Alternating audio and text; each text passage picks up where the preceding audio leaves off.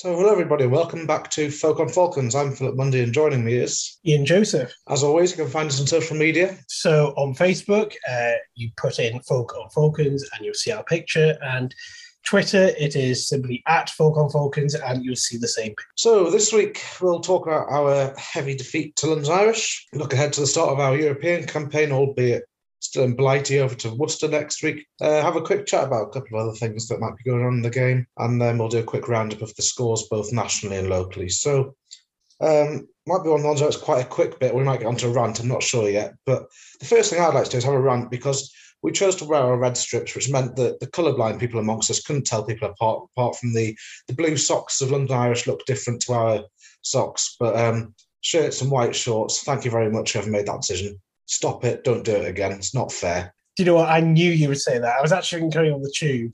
I bet you were going straight away on that one. I'm not really sure why Irish were wearing the purple socks. But yeah, no, I did actually think of you when I was coming back, amongst other things, after watching that. Oh, the purple socks. I knew it wouldn't take you long to sort of start on that one. Were they purple socks?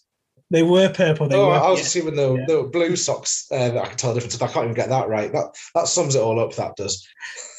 So if we go on to the more miserable features that being the game itself, I guess, where do we start? Kind of Wayne Barnes on the TMO, you kind of knew it was going to be a bad day when he's not even the primary referee.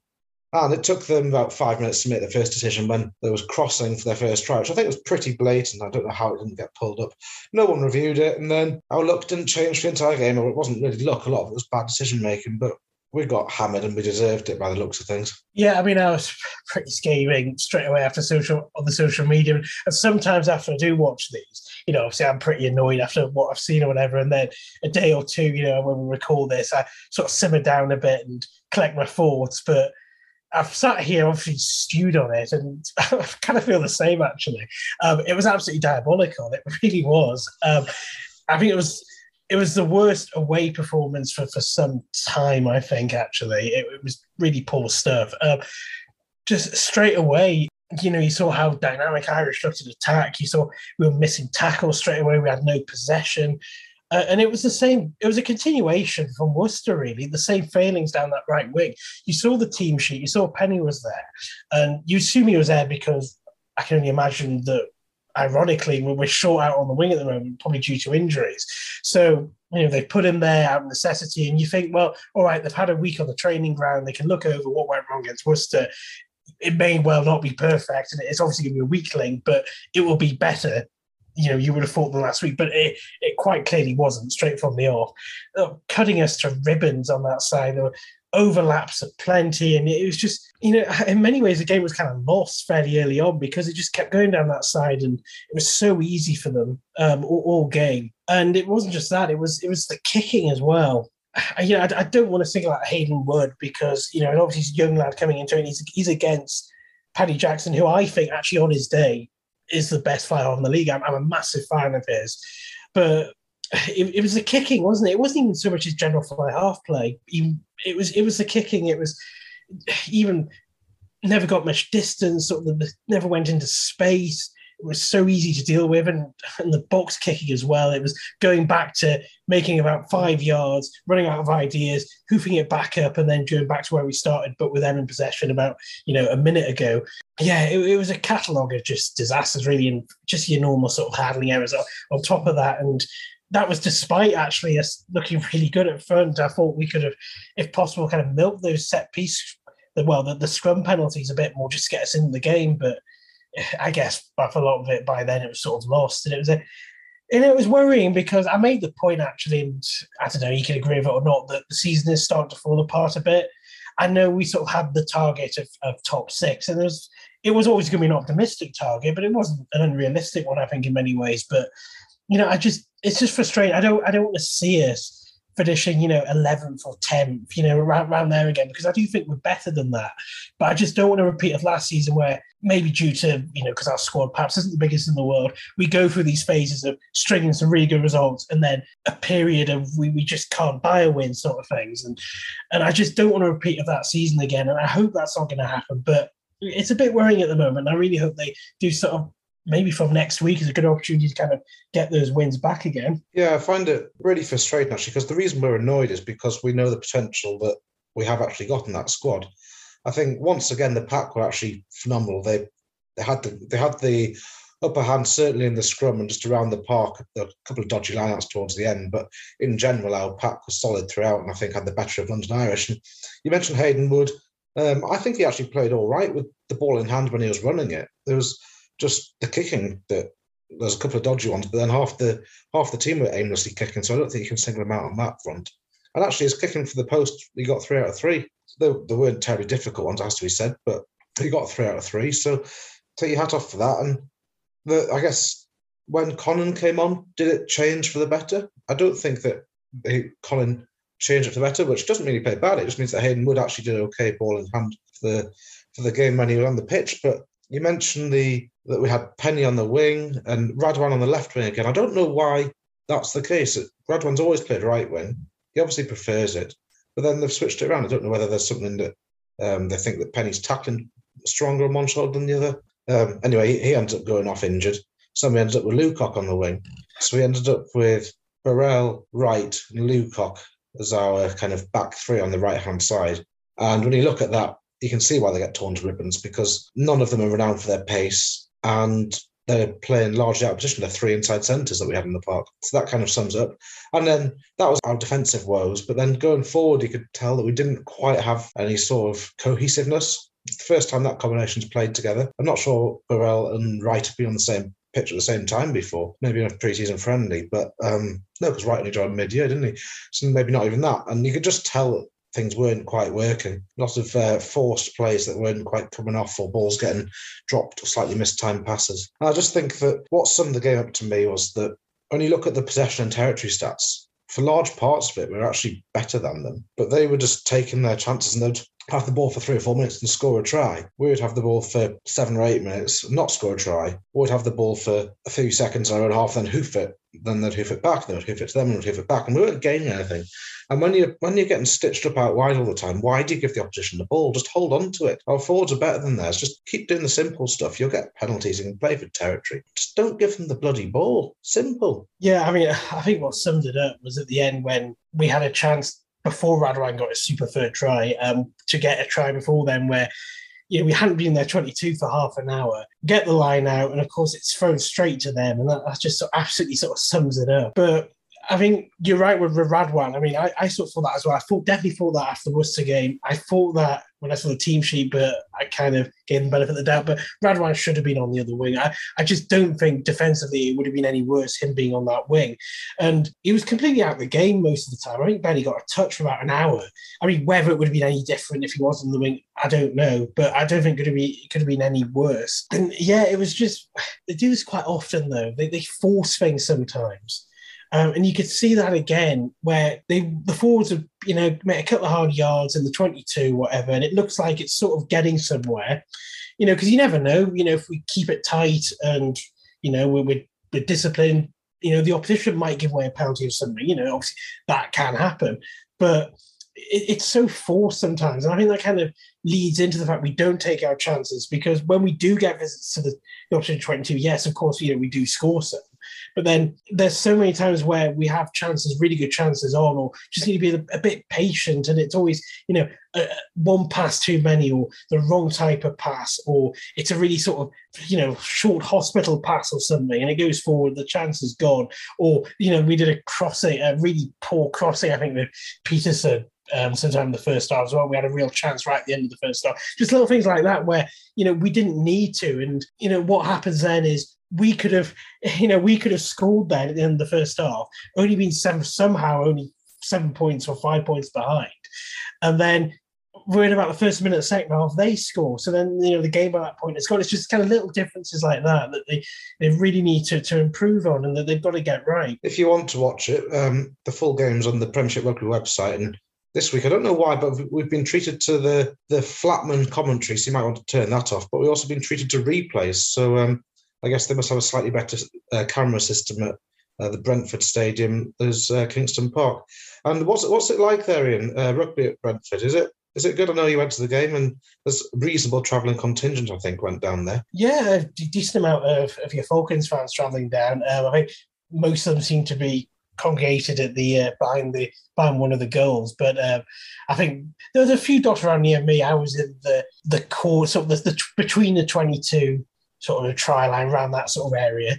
If you don't know, I think the crowd's about 6,000. It's a nice little ground. I mean, I think it holds about 7,500. It's quite enclosed, actually. You do feel very much sort of close to the action. And I think what kind of gives that impression even more is that the ground itself is dwarfed by the buildings around it, actually. So you've got these really tall blocks of flats and office buildings just round the outskirts of the actual ground. There's not a lot of distance between the ground, the actual sort of outside of the ground and the buildings next to it. So you do feel very, very enclosed, and it's I wouldn't say surreal, but I think it's unique in a way. It's a nice, certainly a nice ground. I mean, it was a bit sparse because 6,000 or 6,500 of the attendance does look a bit sparse in a ground only 7.5, but the atmosphere was fine. I mean, obviously the home fans were loving it. It's a nice little ground. I mean, it's probably one of the better ones actually. We're at home or away next week. So if we move on swiftly away from that game and move on to next week's, we'll be playing Worcester for the second time in 13 days at Kingston Park. This time in Europe. I am assuming we're going to target this with a strong squad, although every now and again clubs kind of just throw the European campaign under the bus for to prioritise the league. But hopefully, given there's no relegation this year, we'll give it a good stab. And fingers crossed we managed to do what we didn't manage to do however many days, 8 or 9 days ago. Yeah, I mean, it's interesting actually if you read Richard's comments where he talks about selection for the Worcester game because of, well, sorry, I don't know if you call it problem, but the situation is that we have a bye week straight afterwards. So I think he's reluctant to rest some of the bigger names because if he does, then we could go for 3 weeks or something without some of these players playing, which I guess can be detrimental. I suppose if you want to get your flow right or whatever. I hope and I think it's going to be a fairly strong side. Honestly, I don't know how it's going to turn out, quite frankly. I think it's 50-50, really. The way we've been playing we haven't been brilliant. Worcester are a really good win at the weekend. I mean, goodness knows what team they're going to put out. Is our second team or reserves or whatever going to be better than theirs? I don't know. I just kind of hope the fact we have home advantage may be enough for us, but we'll see. But I am hoping it is going to be a fairly strong side. And I think if you sort of read between the lines in Richard's comments, I think he will sort of lean towards that, I think. Yeah, I can foresee a strong side going out because they've got the 2 weeks off after it. And then once again, hopefully everyone's back fully fresh, raring to go for the Sale game on Boxing Day. It's a bit of a strange time to get your week off the week before Christmas as opposed to the week after. I think it'd be much preferable for the team to have a Christmas dinner and then having the week off on Boxing Day. But obviously it's good for the fans that we get that Boxing Day. They call it a derby against Sale. Injuries-wise, it'll be interesting to see how the backline pans out because we're not clutching at straws yet, but people are playing a little bit out of position. And it could be that they use that just to rest the players so they're fully fit for the league game, but it could be that they try bringing them in for the European fixtures. We're going to be on those ones where hopefully people are getting back to fitness, but we'll just have to wait and see how long it takes. I wonder if there's a bit of pressure as well, because, I mean, you can't really afford to lose it, can you, really? I mean, there's not a huge amount of games in your group stage. And I think, if you want to progress in this, we would have to target Worcester at home as a win, surely. So I think there is actually a reasonable amount of pressure on us to get a result on Friday night. I don't think I think if we lose at home to Worcester, we're going to be up against it to get out of the group. I know obviously we could win the other games. I mean, I think they are winnable, but I don't think we want to be in that position here. And I think, especially if we don't have the biggest squad in the world, I think it would be nice to be in a position where we win. We certainly beat Worcester. We beat Biarritz, I think, bottom of the league or very close to bottom. And a win away to Toulon is not out of the question. Again, they're struggling this season. So if we win those 3 games, you've got Zebra as our last game, and you think you're not underestimating Zebra because I know they can actually pull out some pretty good results, but it'd be nice to go into that final game of the group in a really strong position. And if you look at our squad, maybe you can rest 1 or 2 players and the pressure will be slightly off. So I think when you're trying to target this pool, that's the way we should be trying to do it. So I think actually there is a bit of pressure. I think it's a bit more than a sort of I suppose not really midweek, but, sort of a Friday night sort of cup game, maybe like the Premiership Cup is. I think there's a bit more to it than that. And I think we're really good if we do have a really good go at this, because I think it's something we can get far in. Like last year in the quarterfinal, I think our minimum target should be kind of to get to that stage again and kind of see what happens after that. Yeah, I also think we know I think the rugby in the Premiership is very different to the rugby of France, the way that the game is played. And it'll be interesting seeing how Falcons' tactics stack up in France. Because I think in certain respects, the Premiership have kind of worked us out a bit in the way that teams defend against us now. But obviously France don't get the same exposure to that, and depends how many videos they've been watching. And also it'll be interesting to see how all these bloody variants of concern pan out over the next few weeks, whether it's going to scupper everyone's travels or whether it's going to have died down and it been a storm in a teacup, or if it's going to be more serious, or whether there's some political games going on as well with France and they put a load of embargoes on people travelling there. But I've held off buying my tickets for Biarritz at the minute because I'm not confident that it's going to be worth it, because I'm happy to go there and back, but I'm not happy to go there and back and stay in a hotel. I have to get isolated and all the rest of it upon arrival and things. So I haven't booked the flights yet. From London to Biarritz is about 50 quid return, so it's the sort of thing where I'm playing a bit of a game of risk of whether they double in price over the next fortnight before Christmas, whether they're going to stay nice and low and then I can buy them in January. But yeah, I can't imagine it'll be a sellout in Biarritz. So just have to hope that we'll make some decisions a bit more informed closer to the time. Yeah, well, I think we just hope, obviously, we've got our Toulon trip sorted, and then I know many others have as well, I guess. I'm going to check the small print insurance, isn't it, really? I mean, who knows in a few weeks' time? I'm hopeful still. I'm still looking forward to it, but it's all out of our hands, really, isn't it? And how many tests do you want to do? Is it's going to be 3 or 4 tests by the end of the week or something, and it's just, I guess in the end it just all adds up, and maybe it's just not going to be worth it in the end. But I hope not. I hope that we do still manage to go, and yeah, maybe I wouldn't say blow over, because I don't think a few weeks later saying, oh, what a stupid thing to say there in terms of even worse. But I hope that maybe some of the regulations are dropped. It's still a good few weeks' time, and try and be a bit optimistic, and let's kind of keep our fingers crossed. One other thing that we might mention this week in wider rugby is kind of one of these law variations that's done for the development of the game. And it seems to be that what's always gone on informally is getting formalised in that clubs can agree to have variations on rules for certain games. That, i.e., if you've only got 12 players on each team, you can agree to play a 12-a-side game with a bit of a more formalised structure to it.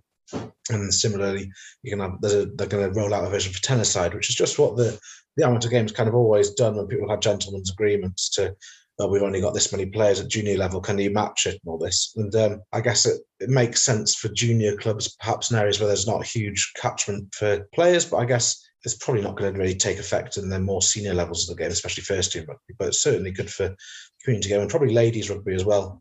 That might be in mind, because I know that there's a lot of ladies teams in the region where they do struggle for players week in, week out. They got maybe 15 or 16 on a good week, but most weeks there'll be a solid core of half a dozen with a few stragglers, and they'll get 10, 12 out. So I think it's one of these things where it's quite good that there's some bit more formal structure to it and everyone knows quite where they stand. Yeah, I think it's harmless enough, especially at the mini and youth level.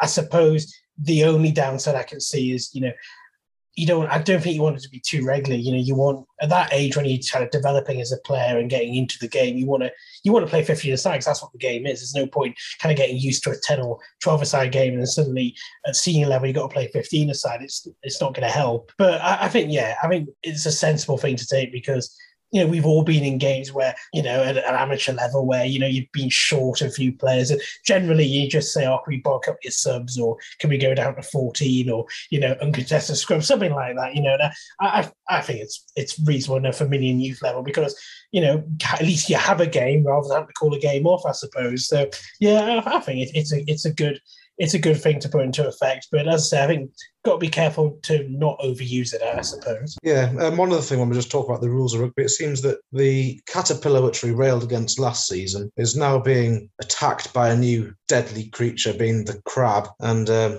think it's been coined that by someone. And none of us like crabs. So it seems to me that a crab is where you form your own reverse caterpillar and get them and charge them. It's just drivel. And you look at these people who, I don't know, I think it'd be quite fun to dream up these things, actually. But there should just be a law where if it looks stupid, you can just pile in from the side and get on with it. Because I'm sick of the technicalities of the game. There's a clip in Sevens Rugby this week where I think it was one of the South African players was held by 4 defenders and marched about 20 yards back. But it wasn't a maul, so the ball didn't get turned over. It remained just people in contention because there's no other South African player in it. He didn't manage to get his feet to the ground. Eventually, he managed to wriggle a hand free and the ball escaped, albeit it'd been kind of frog marched like a bouncer would in a nightclub, 20 yards back by 4 people. And then there's a 6-man overlap and South Africa scored. And you just look at it and think, what on earth's going on with the game? Just why are there all these technicalities? I know it's kind of one of the things that some people enjoy about it, but when you start having crabs attacking caterpillars, it does make you wonder what on earth's going on in the world. Well, it's all the evils of professionalism, isn't it? It's just more of that, isn't it? Just ban professionalism and just get back to basics, play as it was. But I mean, I think the worst thing about it actually is I don't know. I'm going to run out of animals at this rate, aren't they? You've had caterpillar and jackal over the past couple of years. I mean, you've got, if you say so, there's now a crab. I mean, you know, I don't know who I have to. Get your A to Z book of animals out, I suppose, won't we? And sort of pick a random one next time for if we see a funny looking ruck or something. And I don't know, you get these, don't you, in all sorts. I guess, I mean, it's a professional sport, isn't it? I mean, I guess coaches are paid to find sort of innovative ways to play, don't they? And, you know, if they come up with these sort of odd things and, you know, they go to a zoo one day and think, oh, yeah, I'll go, you know, we'll do a lemur or something, or llama next time, you know, let's whatever. But yeah, I'll have to watch that video. Actually, it sounds quite entertaining. Have a 6-man overlap, have to bring everyone to a mall. But yeah, I'll take your word for it anyway. Well, to be honest, they're worried about all these technicalities rules, but as far as I'm concerned, when you get these godforsaken caterpillars, the scrum half still is entering a ruck from the side and kicking the ball back without being bound on. So if they want to start worrying about the technicalities of how to defend it, I might be wrong, but I don't think I am. They should start blowing up for the penalties against the scrum halves, doing this pathetic kicking it back for everybody's legs from the side when they're not bound. So as far as I'm concerned, you join the ruck from the back and then you get the ball out and they're drawing it from the side. Tell me if I'm wrong. Yeah, I think I would still like to see scrum halves punished for taking too long, actually. Still. Also, while we're on it, when I was a boy, if the scrum half put his hand on the ball, it was out and everyone jumped on him and he got rid of the ball quickly. And now you get it where the players basically have the ball in their hand, pick it up with one hand, and just kind of standing around a bit. And then eventually it's out when they kind of decide to pass it or it gets a bit too awkward. I don't know when that one officially changed. It's just kind of happened over the years. But I remember playing games where I'd be playing scrum half occasionally and I don't know, the ball might roll back and rest against your boot and an overly zealous flanker would come around and wipe you out and the ref would say, play on, it was out. And you think, oh dear crumbs, here we go. That's exactly what I was referring to when I'm saying they should speed it up. And I was literally thinking of something like that. But you see that nowadays, don't you? So the form your caterpillar or your butterfly, whatever you want to call it. And, you know, it takes 10 minutes to roll out under everyone's feet to the scrum half. And the scrum half does this looking round and waves his arms about a bit. And he's kind of got one hand on the ball or whatever, you know, and he looks around and waves his other arm or something. And then you can see the opposition, on the base of the ruck or whatever, just like ready to kind of pounce, go on the side. And sometimes they do try and get around as soon as they put their hand on it. And the referee's like, oh, no, stay back. And they just sat and you saw the scrum half there with sort of half a hand on the ball, waving his arm around it. Eventually, you know, it goes under about 6 of the players' legs in the caterpillar and they sort of kick it, you know, a metre up in the air or something. But yeah, it's exactly that really, isn't it?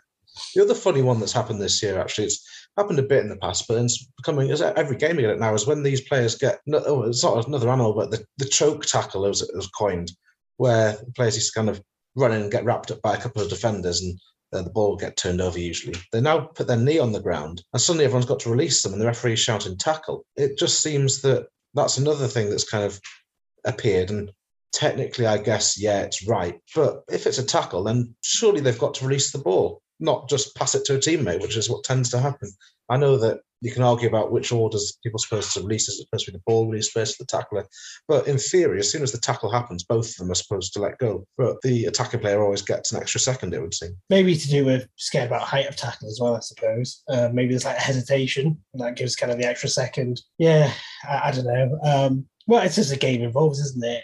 And as new coaches come in or becomes more professional, as I say, you kind of get these quirks sort of pairing things which you could have done 10 years ago, you can't do, and vice versa, isn't it? Yeah. It's funny. It's also interesting how I think with the crab, as it was coined, Saracens had written to the rules people, don't know what their official name is, before the game, said, if we do this, is it okay? And they kind of give the referee a bit of a heads up. This is what we're planning, and it's been cleared by this lot.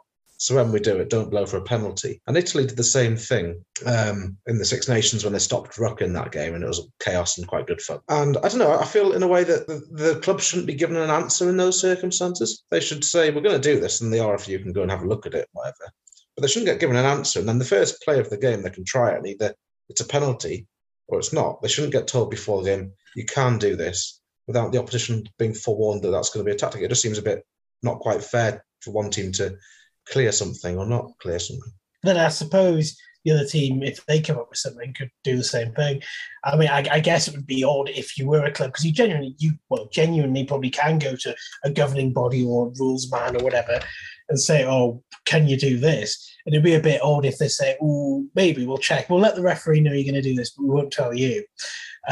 So I guess that's sort of the flip side of it. And as I say, I mean, if the opposition comes up with some odd sort of play, then I guess they can ask the same thing and get an answer one way or another. But yeah, well, of course it would be Saracens as well, wouldn't it? So kind of coming up with these things. But I suppose it gives the rule people something to do as well, doesn't it? You have to think about something for a change. Yeah, Saracens probably paying someone a fortune to do it as well, and then turn out to be a player in a couple of years' time. You never know. A joke. It's not slander and libel. It's just a joke. Yeah, well, we're never serious. It's always true. It's honest.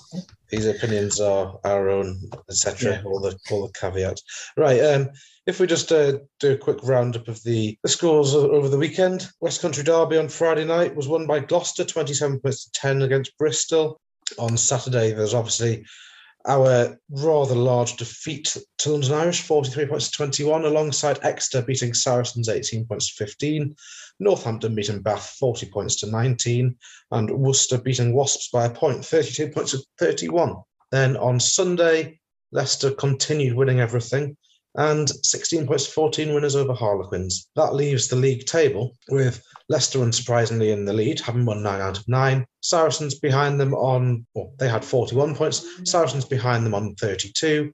Northampton on 30. Harlequins on 29. Exeter and Gloucester both on 28. London Irish now on 26, followed by us on 20. So that was effectively a 10-pointer, that game that we lost. Wasps on 19, as are Worcester. Then you got Sale on 17, Bristol on 14, and Bath on 4. I think what I'd say about that league table is the last two games where we haven't performed as well as we should have, had we won them both, or just one of them, then we'd be very much in the thick of it, contesting for that 6th spot. We'll probably be on around 25, 26 points, having put in a couple of good performances. Whereas, as it happens, we're on 20, and we're very much within reaching distance of 10th, 11th, 12th. And it's not where we want to be, but like we said last week, we're looking over our shoulder, not looking ahead, which is we need to win 3 or 4 games on the bounce probably to start climbing the league table, which, if we're honest, is a very tall order. Whereas if we lose a couple of games on the bounce, we're right in the thick of it at the bottom of the table. Yeah, well, that was my point really before, how you look at the league table and you're sort of very underwhelmed. You do get a bit sort of frustrated by where we are in the league because, as you say, it was pretty much a 10-pointer, and it's not beating Worcester really, wasn't it? I mean, beating London Irish would have been tough, but it was dropping those points against Worcester. So I think even if we picked up those extra couple of points, yeah, we still would be adrift, but a bit more secure where we are. But as you say, it's more of a case of looking over our shoulder, and you don't want the disappointment of finishing 10th and 11th again, like we have been doing. But let's see. We've got a couple of weeks away from the league and just try and pick up a win and try and get some momentum again, really, isn't it? Yeah. If we just do a roundup of the rest of the scores from the region, in National Leagues 1 and 2 North, it wasn't good for us. Darlington losing, Blaydon losing, and Tynedale to Plymouth, Hull and Sedgley Park, respectively. North Premier, very good result for Billingham, 76-0 winners to Kirkby Lonsdale, and Alnwick beating Preston 32 points to 7. In 1 Northeast Derby, Morpeth beating Durham City 43 points to 10. And then Consett on the wrong end of a hiding, 77 points to 7 against Old Broadlands. Points are plenty all over the place in Divisions 1, 2 and both 3s as per usual. Sunderland Pontehelan game was abandoned. Unfortunately, the referee got injured during that one, so they're going to have to replay it. So that means that the league tables will be a bit funny after a couple of weeks of cancellations of games and postponements of games. They'll be all over the place. But score of the weekend, I think, has to go to Darlington Mowden Park Elizabethans, who beat Richmondshire 107-0. Quite a big score there. But then Percy Park also put 83 on Hartlepool Rovers. So in the slightly higher leagues, also some big scores knocking about. So that draws to an end. Quite a sad episode. Not sad, that's the wrong word. Morose episode of Folk on Falcons. Hopefully in future, we've got a bit more to shout about following our European adventure next week. So until then, cheerio. Bye, everyone.